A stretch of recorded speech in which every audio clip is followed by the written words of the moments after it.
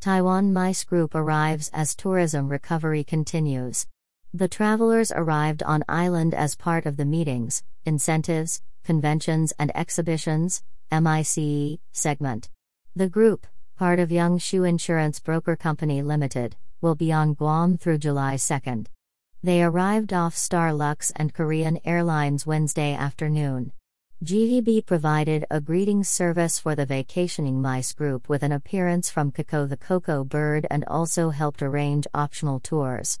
Despite Typhoon Mawar impacting the island, the group chose to continue with their plans to visit Guam. Taiwanese visitors take a photo with Coco the Coco Bird at the AB-1 Pat International Airport, Guam. We welcome the employees of Youngshu Insurance and hope they enjoy destination Guam during their time here, said GVB President and CEO Carl T.C. Gutierrez. The Taiwanese visitor market is very important to us. Not only are they the bigger spenders than the other markets, they have a cultural significance that really brings us closer through our Austronesian roots. Special guests off the Starlux Airlines charter flight snap a photo with Coco the Coco Bird. While there is no direct service from Taiwan to Guam yet, charter flights continue to arrive every 5 days through July 30.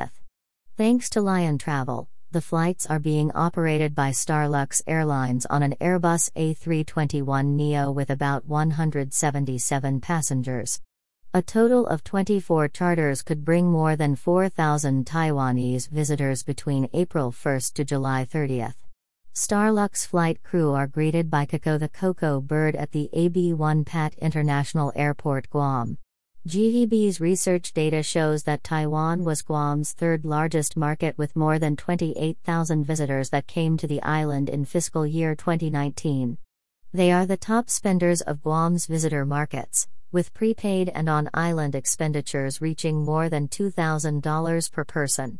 More news about Guam.